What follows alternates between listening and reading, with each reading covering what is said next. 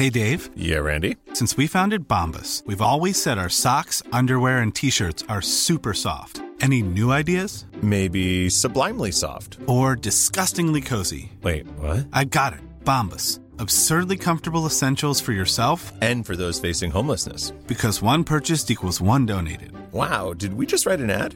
Yes. Bombas. Big comfort for everyone. Go to bombas.com/ACAST and use code ACAST for 20% off your first purchase. There's never been a faster or easier way to start your weight loss journey than with PlushCare. PlushCare accepts most insurance plans and gives you online access to board-certified physicians who can prescribe FDA-approved weight loss medications like Wegovy and Zepbound for those who qualify. Take charge of your health and speak with a board-certified physician about a weight loss plan that's right for you. Get started today at plushcare.com/weight loss. That's plushcare.com/weight loss. plushcare.com/weight loss.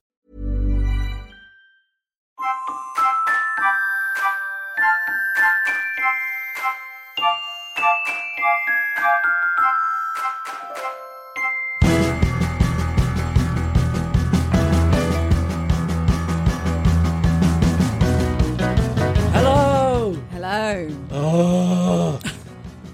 Come on, join in. Oh. It's the only appropriate sound, but I don't think I can manage to make it. Oh my God, it's awful. It's so muggy. It's a bit much, isn't it?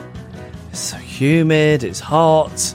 I mean, if you listen to this in a swamp somewhere, you'll have no sympathy for us, because that always happens. Talk about how hot it is, then somebody emails in from a swamp. Or we talk about how cold it is and somebody emails in from the Antarctic. Yeah. From a research station. But it's going up to 34, I think they said, in London this weekend. But it's just, we're not built for it. We're not. It's deeply unpleasant. I've been topless until seconds before you arrived. I was tracking your arrival on the map, on the app that you send me, Waze, and then as you were nearing, I just put my shirt back on. Thank you.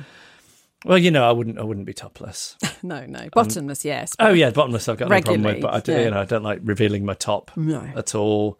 Even in the swimming pool, really. If I win that £190 million on the Euro Millions tonight, I think the first thing I will do is employ a modesty technician who, when I go swimming, they hold up a screen around me. A modesty technician. Yes. What a job. Yeah. Wow. Yeah, maybe I get, if it's 190 million, I could probably stretch to a couple of them and get some kind of sedan chair, a modesty sedan chair with just my head poking out the top. Oh, it's so hot. It's deeply unpleasant. But I'm keeping this top on. Good. Okay. I see men walking around in the street, no top on, and here's the thing. I feel like, why aren't you ashamed of your body? The thing is, they're proud of it. That's why they got it out. The thing I don't understand is it's never, or pretty much never, a case of if you've got it, flaunt it. Mm-hmm. If you think about a man walking topless down the street, he's not laying on a show for people to appreciate. You're saying that these are not the bodies that have been worked on in the gym? And I'm also saying that I don't think it's somebody who's got a really great body positive attitude either. It almost feels like they are oppressively imposing their bodies on you, these people. Okay. Remember we went to some football thing, I don't know if it was the World Cup or something, in Portugal, what was it? I don't know. It's like, well, Euros. Right. Yeah, so it was a big football tournament. Yeah. And, you know, as if the England fans weren't already making their presence felt by draping flags all over everything in the city of Lisbon and chanting about the Second World War. Felt they were also oppressively saying, and if that's not enough, here are our bellies. Yeah. Which I don't get that. Just get it, cover it up. Keep yourself covered. Sarah wants to get an air conditioning unit.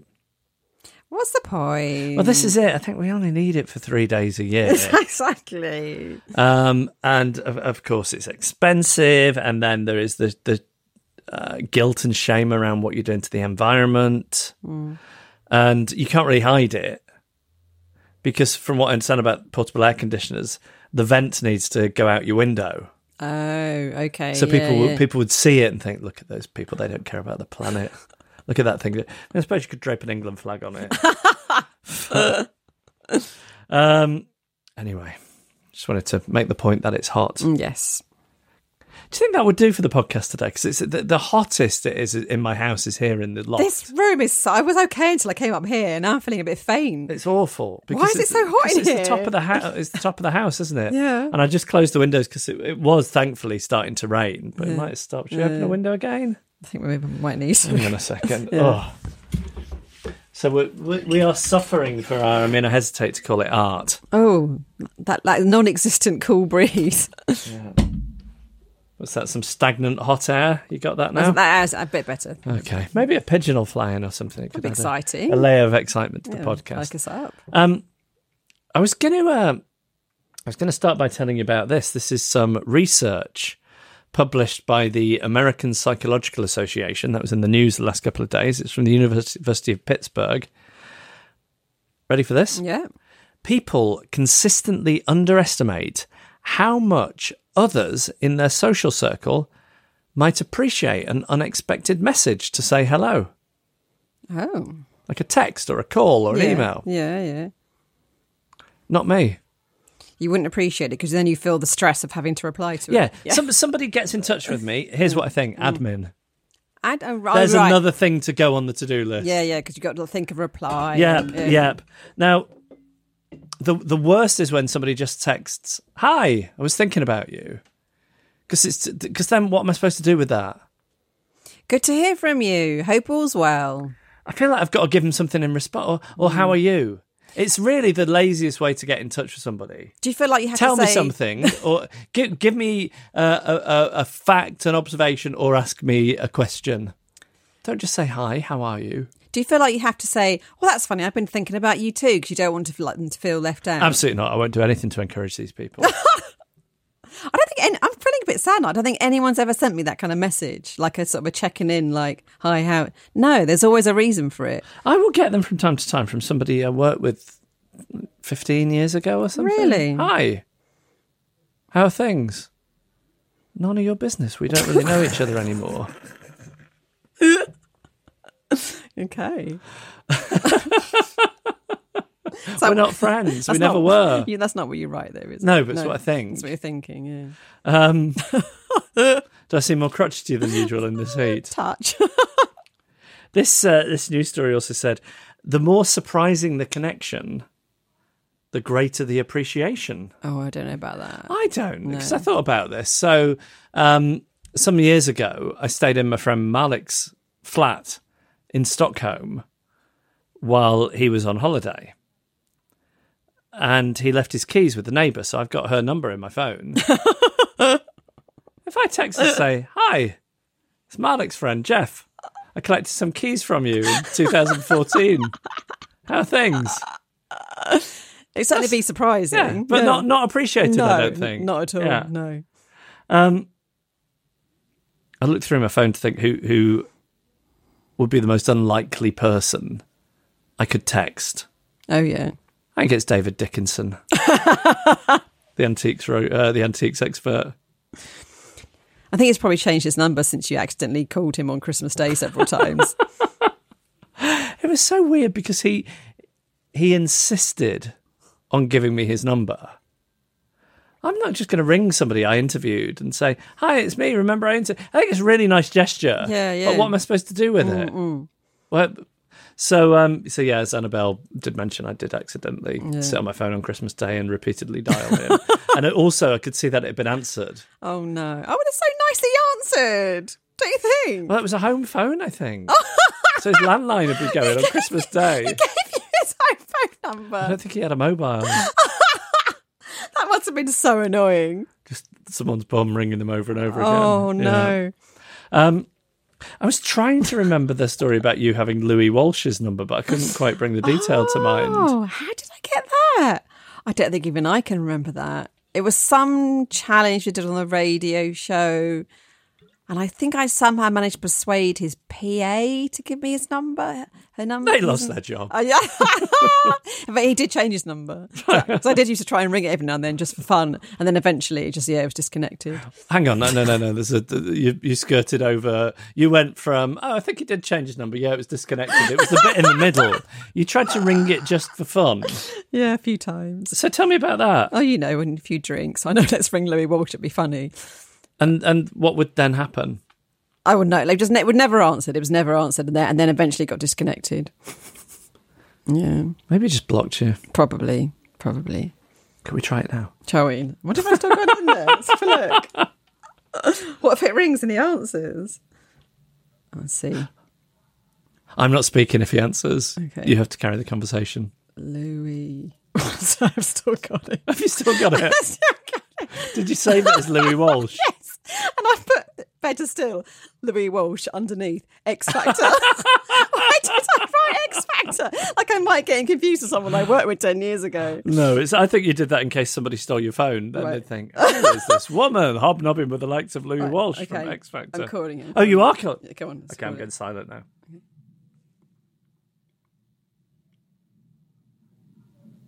Yeah, disconnected. So you're going to delete the number from your phone? I'll keep it just because it's funny.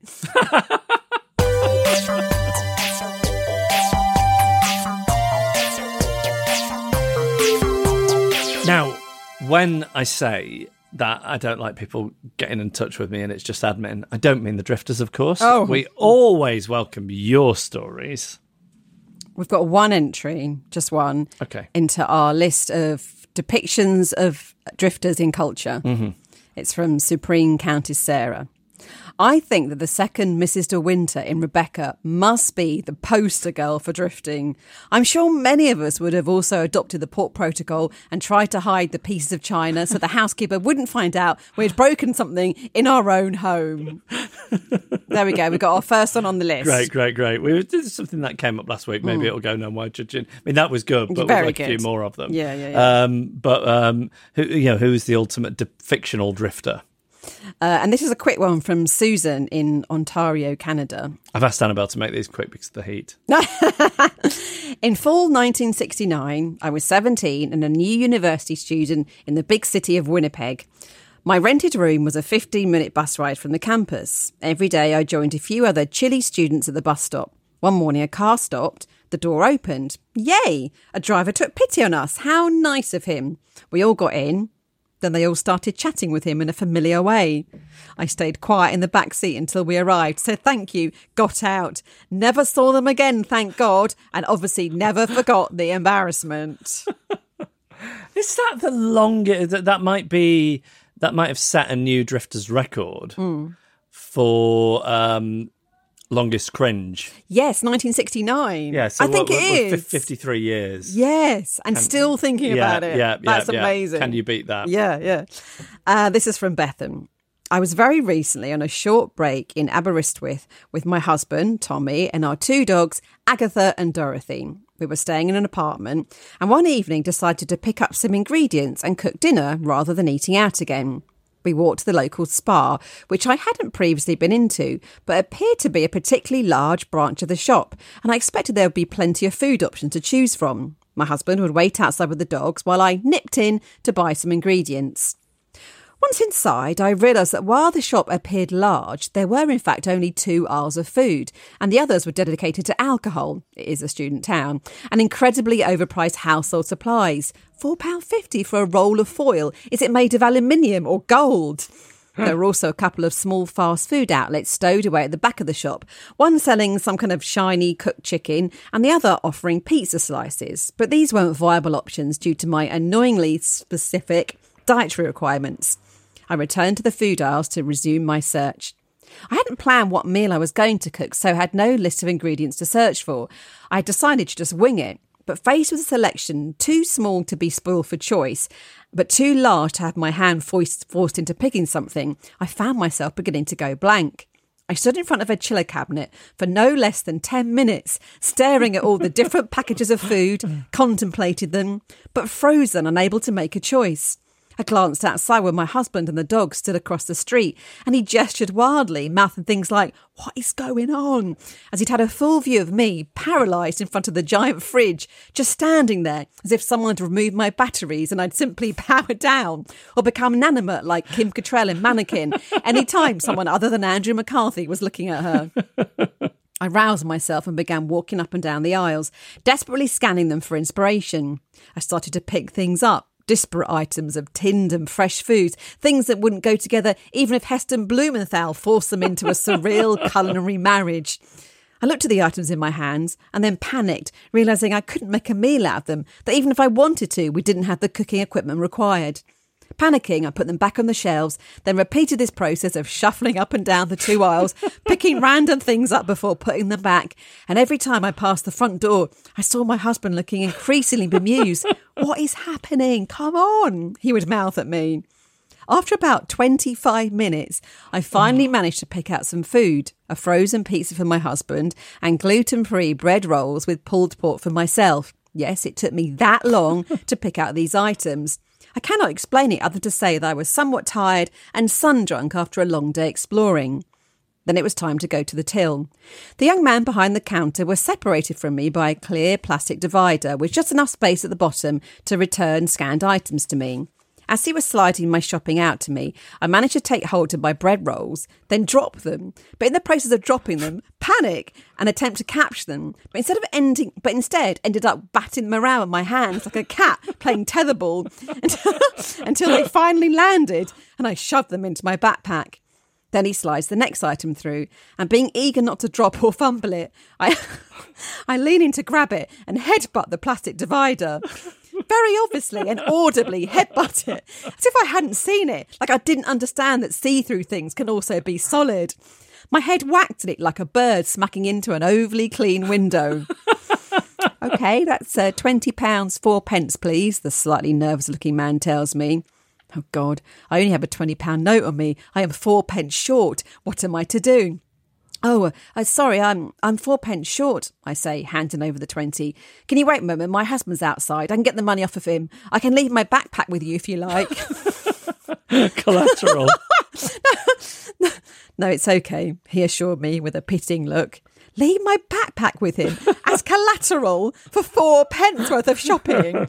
I scurried outside to my exasperated husband, explaining the issue. He gave me 5p and sent me back inside, where I promptly handed it over and upon receiving my penny change, hand-fittedly shoved it into a charity tin. I may be unable to make choices in a timely manner, grasp my shopping without dropping and tossing it around, or avoid headbutting very visible dividers, but at least I'm terribly philanthropic. Once outside, my husband informed me that from his vantage point, he'd had a lovely view of the discreet security guard trailing me up and down the 2 aisles without me even noticing. We ate out for the rest of the trip and, of course, stayed well away from the spa. I'm never going into a shop again. Oh, that was magnificent. It was. Please send us your story of trying to pass as a normal human being and failing miserably. The email address is hello@adriftpodcast.com.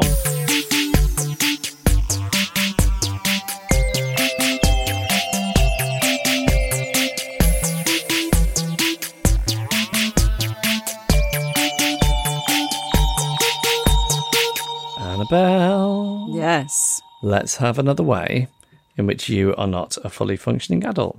Okay, a couple of things from my week. The first is kind of a quandary.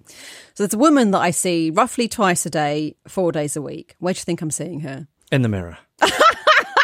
No, good guess. Come on, there's only one other place. Well, it's either preschool or Sainsbury's, isn't it? Yeah, it'd be a bit weird for me to go to Sainsbury's that much. So, yeah, it's the preschool queue. It's another parent. It's a mum.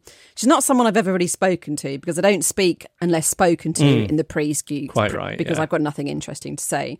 And she's only ever made a few comments to me saying we're not friends. Now, she's got very long, wavy hair. Like Liberace? Yeah, like Liberace, yeah. She turned up... lots of wavy hair like Liberace, Mr. Sandman. She turned up a few days ago. She's had it cut into a longish bob with a long fringe. It looks great. It's been blow-dried. It also looks great. The waviness is gone. It just looks really good. Okay. It's like this sort of slightly 70s vibe. I really like it.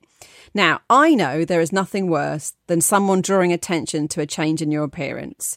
It's why I've had the same haircut most of my life, because it's embarrassing when someone says, "Oh, you've had your hair cut." I don't know why, but it is. Yes. So stop looking at me. Don't look at me. Yeah. So I know I shouldn't say anything, but at the same time, it's such a dramatic change that it feels rude to ignore it, even though we don't really speak. So, like, what should I do in this situation? I don't know. This reminds me a bit of tattoos. when somebody gets like a really prominent tattoo, and everything in you is wanting to say, "Oh, you got a new tattoo? What does that signify?" And then you hear people with tattoos go, "I just really hate it when people ask me about my tattoos." Oh, right, yes. But then if sometimes that's all you can think about because it's just there in front of you. Yeah, and yeah, the clothes we wear, the way we wear our hair, the tattoos people put on their bodies, they're all about sort of making a statement of some sort. So imagine you've had a dramatic hair change. Do you want someone you don't know very well to mention it or not? I don't. No.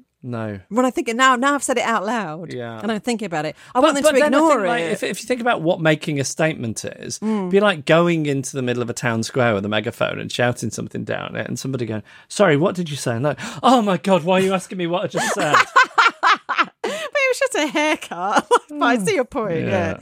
Anyway, this is what I do. I say, "Oh, I love your hair." And she immediately looks mortified that I've drawn attention to her appearance. So I should shut up now, but I keep going. I'm blurting stuff about how it's so different. And she says, not to her because she has big changes every few years, which slights me a bit. So I start going on now about how it must feel so different when she washes it. What? When you're rinsing out the shampoo, there's so much less hair. What? How it must feel so much lighter. What? It's all awful. And luckily my son leaves in 2 weeks, so I'll have to uproot him and find somewhere new. Okay, second thing. Okay. Yesterday I was cycling home with my son through the woods when one of his fingers... Have you never listened to any fairy stories? Through the woods? when one of his fingers gets stung by a stinging nettle. When was the last time you got stung by a stinging nettle? I want to say 2020. Oh, recently? Hurts so bad, right? Does it surprise you how much it hurts? When Sarah moved here from the States, she got stung by a nettle, and they don't have stinging nettles, and she wanted to go to A&E.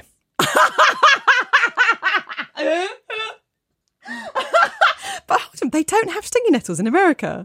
Certainly, she didn't know what it was and why her leg was tingling. This is so interesting to me because I can't quite believe we let them exist. If it was, say, lampposts or fences or post boxes causing this kind of injury, like we'd do something about it, wouldn't we? What, eradicate them? Yeah. Well, no, we'd sort out the problem. Anyway, he's got stung. Do you think they should put a sign up? No, I saw a thing they should get rid of them. Okay. Respectfully disagree. Anyway, he's got stung. I think that's true of, say, for example, a ravine. We should just fill them all in because people might fall into them. No, it's different. It's different. Different. It doesn't sting as much. Anyway, so he's been stung and he's telling me how much it hurts. And then he remembers the cure and he says, "Mummy, get a dock leaf." Do you think I know what a dock leaf looks like? I think everyone's just guessing what a dock leaf looks like. Do you think so? I think I know what one looks like, but then I don't know that it's necessarily true that dock leaves are always near nettles. Do you not think so? No. So I think like a lot of people are just grabbing at what they think might be a dock leaf. Oh, I really hope so. Yeah, I think so. Because I'm usually with Tom and he knows the name of everything in the natural world. But for me, every single leaf looks the same. I cannot tell the difference. They're all just green and kind of leaf shaped. Yes. So I'm pretending, then like maybe everyone else is, pretending to look for a dock leaf while my son wails. And I can just see leaves. And in fact, they all kind of look like stinging nettles to me. And I don't want to rub his finger better with a stinging nettle. So what I do is I really concentrate and find one that I'm pretty sure is not a stinging nettle. I don't know what it is. It's just a leaf. And I pick it and I rub it all over his finger and say, "Here you go. Here's the dock leaf. This will make it better." Because I don't want to admit to my 4-year-old that I just don't know what they look like. And he's saying it's not working. It still hurts. So I rub harder and say, "That's weird." I'm a terrible parent and a useless human being. But one good thing is that I plan now to contact each of the Tory leader hopefuls and say, just tell everyone you're going to get rid of stinging nettles and it'll be a shoo-in. So hopefully that'll all be sorted out.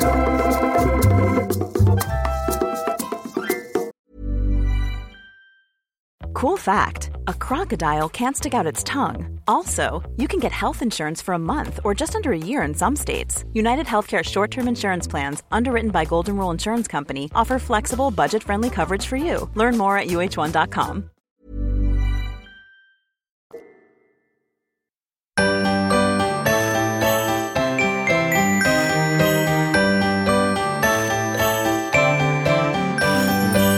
Can I just briefly abuse my position as host of this podcast to mention something on the other podcast. Oh, go for it. Ed Miliband and I are doing a live show in London this weekend at King's Place, and we would love for you to come along. If you go on the King's Place website, tickets available now. And it's been a tumultuous couple of weeks in British politics. Now, famously, a few years ago, before the 2015 election, David Cameron did that tweet saying you face a inescapable choice of calm, stable government with me or chaos with Ed Miliband.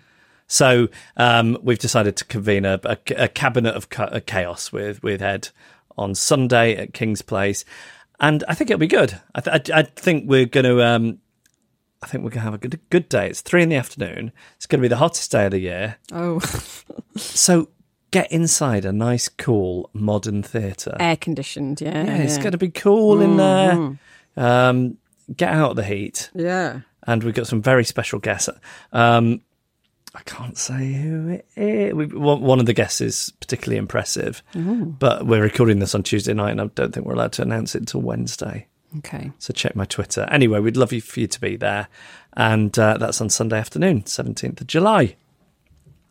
Just need to flog a few more tickets. Okay. So that was that. Now, last week, I mentioned that I was going to Abbey Road Studios, didn't I? Yes, you did. Did I say why? I think you said it was a secret. You did. You said it was a secret. You didn't tell us. Okay, so the reason why was I was going to listen to some new music in readiness for an interview with the artist who made the music. Kept it nice and vague there. You don't know whether it's an artist or artists. And the reason I had to go to Abbey Road Studios to do it is I don't think they trusted me to listen to the music on an MP3 at home. They thought maybe I'd put it on Napster or Pirate Bay or something. I don't know. So it's fair enough. I remember once we did the radio show from Abbey Road Studios and I made a joke on air afterwards about having stolen one of the chairs that's been in the studio since the Beatles were there, and they called up the radio station to check I was joking. No, I don't remember that. Yeah, wow. Because I think I seem insane enough to do something like that. Oh, really? So I don't blame them for making me go inside there and listen to music supervised. So anyway, I'm set up in a studio to listen to it, which is great. Studio 3, which many fantastic records, including I think Pink Floyd's Dark Side of the Moon, was made in, as well as a bunch of Beatles songs. I think Florence and the Machine have recorded in there. So, it is a working studio, hence me going there to this music that's been made there, right? Mm-hmm. And it's also going to sound really good on the big speakers. It's the day before I'm due to interview the people or person that have made it. Mm-hmm. So I have to go one day and then go back the next. See? Yep, got it. So the first day I go, they need somebody in there who's going to press play on the music for me. Mm-hmm. And then just sit and check that I neither record it on my phone or spill my cup of tea into the equipment or anything like that. Yeah. And I meet the chap. He seems perfectly nice. He is quite young, and he has had nothing to do with the making of this music. Mm-hmm. He's just there to supervise me. He's somebody who works at the studios, and he's there to press play and supervise me. Can I just say how awful it is to listen to music with someone else in the room? Because I was at if you imagine a studio, I was at the big mixing console, and he was sat on a chair way back at the back of the room reading a magazine. But I still felt the need after every song, or sometimes during a song, if there was a lively drum solo or a bit of synthesizer going off or something, I still felt the need to kind of turn around and go, do a nod, or like a guitar solo face or something. It's impossible. It is one of the worst things in the world, is to have to listen to music and feel like you need to give a facial reaction to somebody else as you're doing it. Just the worst. It reminded me of when Chris Martin from Coldplay would come on our radio show. He'd leave the room when his records were playing, and I don't blame him. Oh, well, it made it so much easier for us because we could listen to it without feeling under pressure to be like, I'm going to just start grooving a bit to this. It's so it's so uncomfortable. The only time to listen to music with other people, I think, is if you're both facing forward, and like maybe in a car. I think that's the best environment to listen to music with other people. Yeah. No eye contact. Yeah. Yeah. Maybe I could ask him to take me for a ride around next time. Yeah, well, why Next not? time this artist or artists make an album. So that was that. What else was I going to tell you about? I went to my dad's this weekend because it was the anniversary of my mum dying. And there's an Indian restaurant that's really quite good close to where he lives. But it's infuriating in that you check the opening hours on their website and on Facebook, you double check it. And I'm quite a late eater, so is Sarah. So we'll go there late, but within its opening hours. And a couple of times we got there and said, "Oh, sorry, we're not serving." Like, but it says on your website you close at this time. Yeah, we're closed now for tonight. And Very you've got no power. You've got no power. No, none. Very annoying. I'm not going to go away and write a TripAdvisor review, am I? That's what other people would do, Yeah, but not you. No, it's absolutely not acceptable. So anyway, sure enough, we plan to go to this place. Says on their website they're open until 10:30. We turn up at 9:50. The guy says, "Oh, sorry, I can't seat you. Because there are loads of empty tables. So just table for two. We'll order quickly." Says, "No, we can't do it." Says, "I can serve you a takeaway if you like." And I thought, no, I'm not going to reward this behaviour. I'm not going to reward this behaviour by giving you my money. So I look at Sarah and say, "Oh, there's another place just around the corner. Let's go there." We do. We get there. So have you got a table for two, please? They say, "Oh, we're just closed now, but we could do your takeaway if you like. This place isn't as good. We've eaten at it before." Right.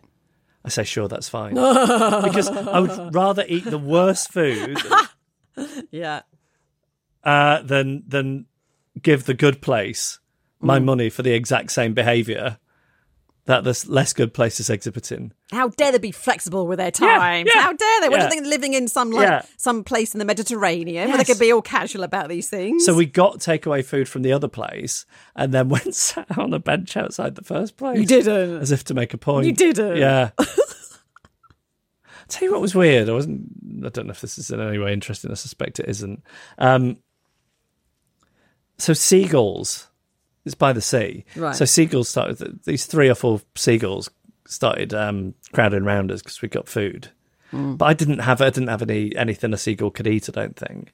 And then Sarah put some tarka dal in a foil container down on the floor. And this seagull went nuts eating dal. Should I be worried about that? They'll eat anything. I know, but... They'd eat your face if they could. Oh, well, I know. I Yeah. just worried that it's irresponsible to give a seagull dal. You might have had a bit of an upset tummy. Well, but- it's not the seagull, it's the people of the town that I'm worried about. Yeah, true. The other weird thing was, so on the Saturday night, I had to go to the shop. Sarah stayed at my dad's house, and she asked me to get her bottle of wine. And the supermarket it was in didn't have any refrigerated, so I Googled wine shop, and I found one a 5-minute walk away. When I got there, it closed down, but then I looked across the road and there was a very cheap and cheerful off-licence. Okay. So I went in there. Now, I have not had a drink for 20-odd years, and I've forgotten which wine is good and which wine is bad. Sarah's a bit of a snob, so in that she's hard to please. Now, it's theoretical that she can have a cheap bottle of wine. You know, she could find a good cheap bottle of wine. But if she asks me to get it for her, I don't know what I'm doing. So I just look for Italy or France, and then somewhere between 15 and 20 pounds. Okay. That's my approach. Right, okay. And the label, I don't want any kind of novelty label. Right, okay. It's just got to look very traditional. That's how you do it? Yeah, because I don't know what I'm doing. Okay, yeah. So I go in there, and there's no French or Italian wines or Spanish. You know, they're all from, I don't know, North Korea or Greenland or I mean, they're all between £4 and £6.79. Right.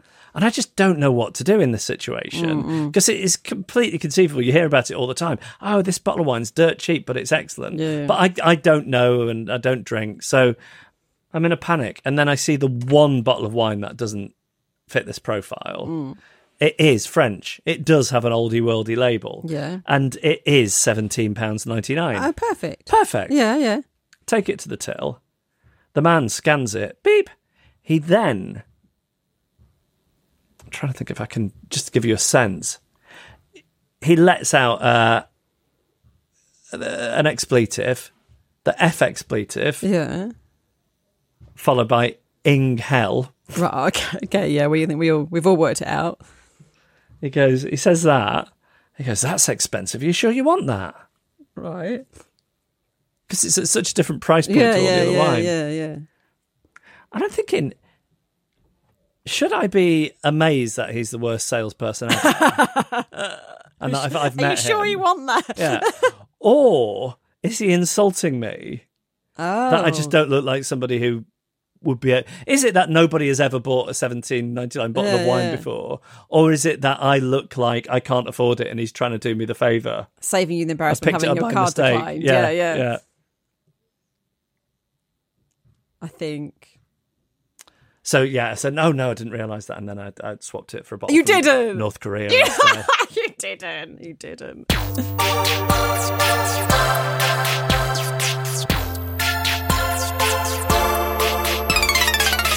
Time for Quandary Corner at the GLAP Clinic here in Problematic. Annabelle, from whom is the first one? Laura, who writes, I'm a member of our local Lido, which is operating at reduced capacity due to the chlorine shortage. Didn't know about that. I didn't either. No. I've got loads downstairs if anyone wants to buy it. It says under the hot day protocol on the website that season ticket holders have priority for entry when there is a queue and that this is relayed to the public.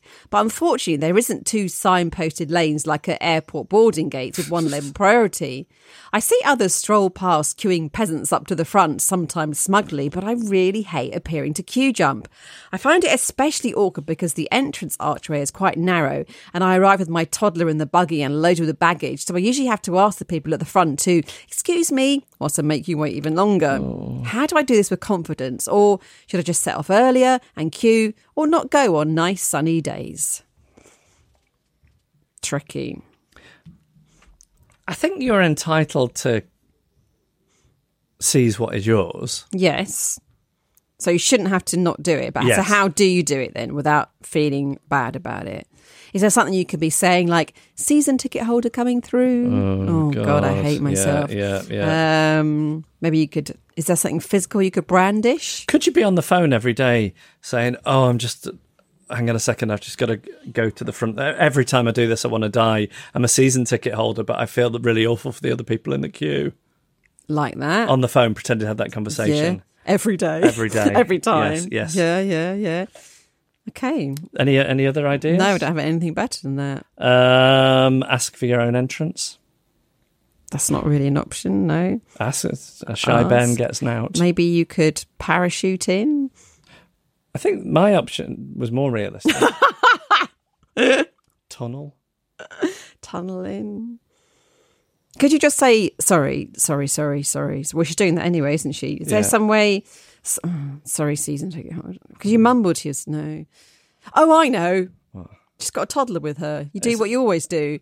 Come on, let's say his name's Harry. Come on, Harry. We're season ticket holders, remember? So we can go to the front. Something like that. Use your toddler as the loudspeaker. Yes, Okay. Right, next one's from It's Alice. like a stage whisper. Exactly, yeah.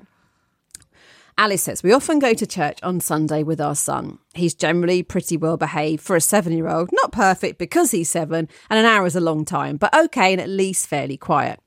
The problem is that there's a younger child that he knows from school who has started coming to sit with us. His dad just lets him wander over, even if it's nowhere near where he's sitting, and doesn't even come and check that we don't mind or that he's behaving.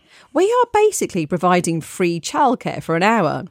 The kid also doesn't seem to be able to whisper or talk quietly, so I have to keep shushing him, which I feel really uncomfortable doing.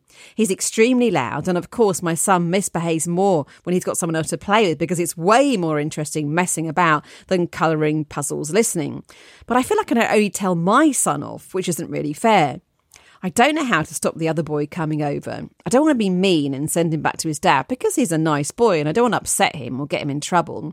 We tried moving around the church, but he seeks us out. I hope this doesn't sound really snooty. It's not like we dislike him or anything. I just enjoyed having a bit of peace and quiet and not having to worry about disturbing other people. Also, I know it's probably not very holy of me to feel this way, but I want my peace and quiet back and the worry of looking after someone else's child gone. Please don't judge me. That's what all the other people in the church are for. Oh, I would struggle with this. I think that's very difficult.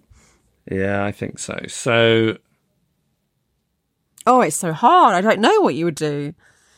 So it's really contingent on.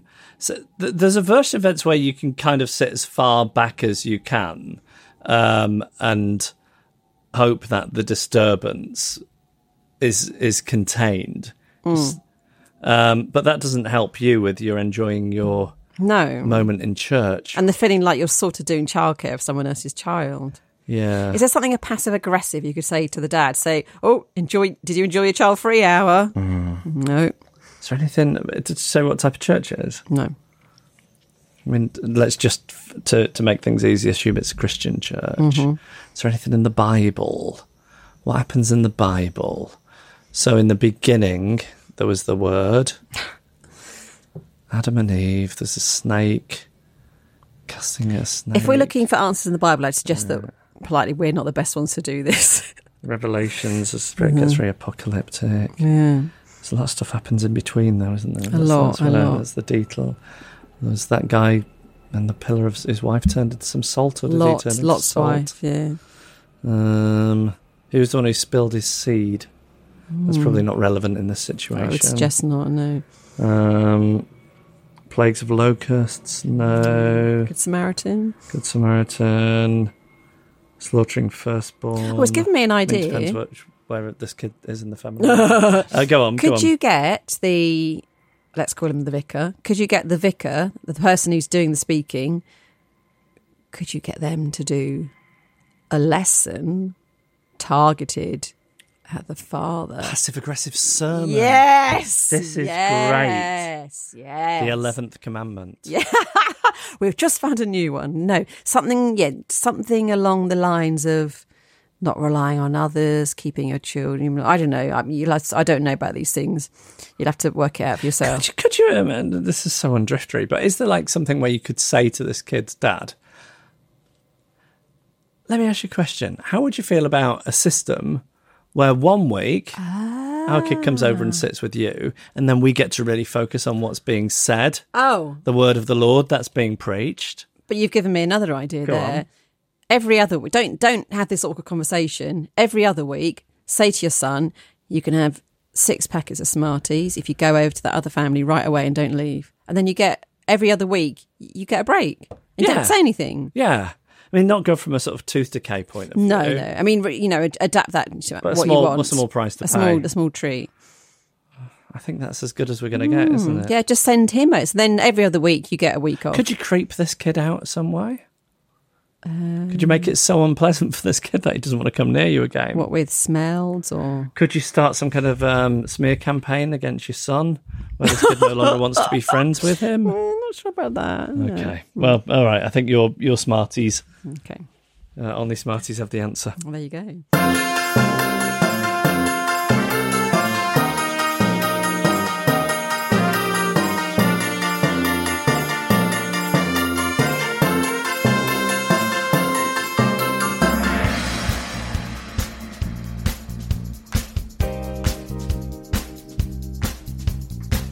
And that's our podcast. Thank you for listening.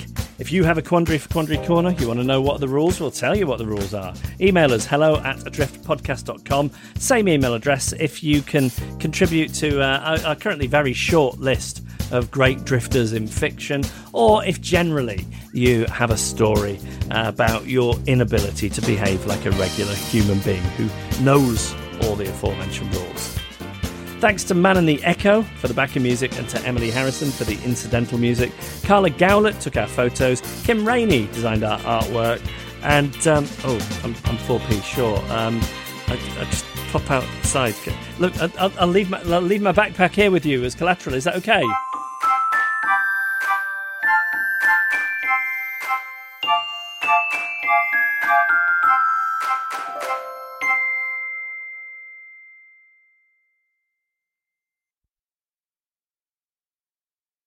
This comes from Patrick Nee, who says, "Sup, Annabelle and Jeff." Sup. Having seen the signal go up on Facebook with the Bulldog clip being empty, I thought that I'd submit a podication for 2 people who, as far as I know, have yet to be on the receiving end of one. Those 2 people are Jeff Lloyd and Annabelle Port. That's me. And there's me. I do think we might have had the odd podication before now. We have, but it's always nice. Yeah, it's really nice. I mean, it's just, I think Patrick and the handful of people who do request them for us are just very thoughtful. Mm. And just speaking of the Bulldog clip and the request going up on Facebook, we are taking submissions. We are in a famine phase of the famine or feast phenomenon that is the podication. So, now's a good time if you want one. hello@adriftpodcast.com, which I'll repeat at the end. So Patrick says, I've been a listener for around 15 years since the days of the Jeff Show, and I know that there are other drifters who have had you as their friends in their ears for even longer, whether it be the Breakfast Show and back in the Manchester radio days. R.I.P. Pete. Yeah, Spaceman Pete, we salute you. This podication is to celebrate all of the great memories from the shows over the years. This is good because if Patrick's about to list some of them, it might jog our memories because ours are the worst. We never remember anything. The 101 phone-in topics. Oh, yeah. 101. Yeah. And we'd add to them. One of them being words that you are underconfident in saying. There is a specific one that still haunts Annabelle. I said that earlier. Did you hear it? No. Did you get through it without incident? Oh, well, no. I mean, I'm surprised you didn't pick up on it. It was a bit fumbly, but I really went and had a go at it. So I have those all the time. I just can't bring them to mind. The good points well made on porting controversy.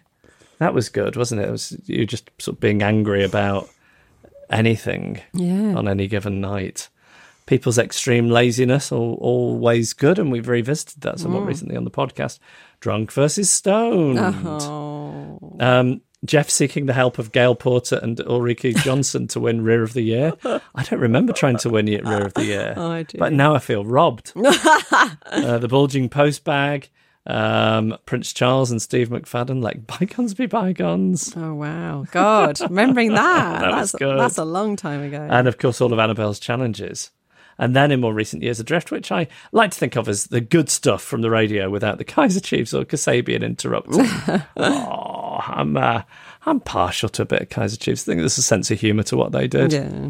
I'm not sure that I'd necessarily be thinking, what am I going to listen to tonight? A Kaiser Chiefs album, but I feel warmly towards them, like Ricky a lot. Unlucky. He was a bear. Both still make me chuckle when I think of them. Mug chat. And, of course, there was the story of the Mile End incident.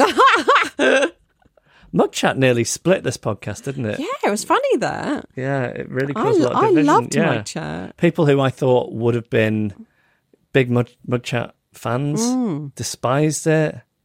We should have done it as a spin-off podcast, a separate thing for those who liked it. Yes. If we'd have known it's going to be so divisive. Yeah. Sir Patrick says, so thanks, Annabelle and Jeff. Keep up the adequate work. Many thanks and all the best wishes, Patrick Nee.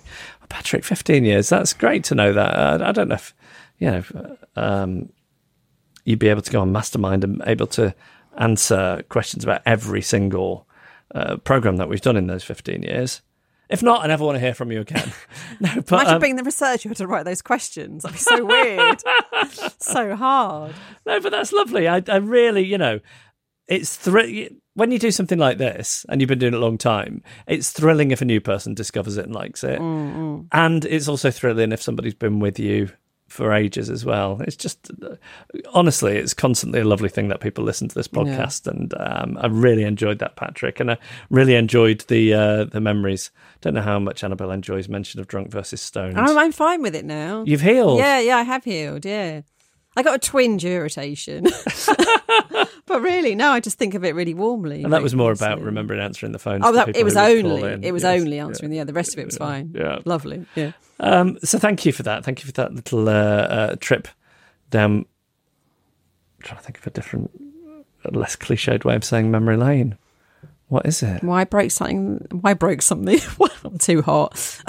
I'm not going to talk anymore. Yeah.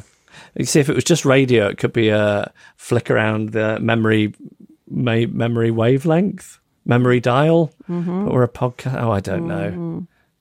We've done enough here. It's very hot. It's very hot. We'll leave it there. Just say memory lane. It's fine. Yeah, it's fine. What broke ain't fix it. That's what I say. Oh, dear. All right, Patrick, thank you. And if you'd like a podication, please email us. It's hello@adriftpodcast.com.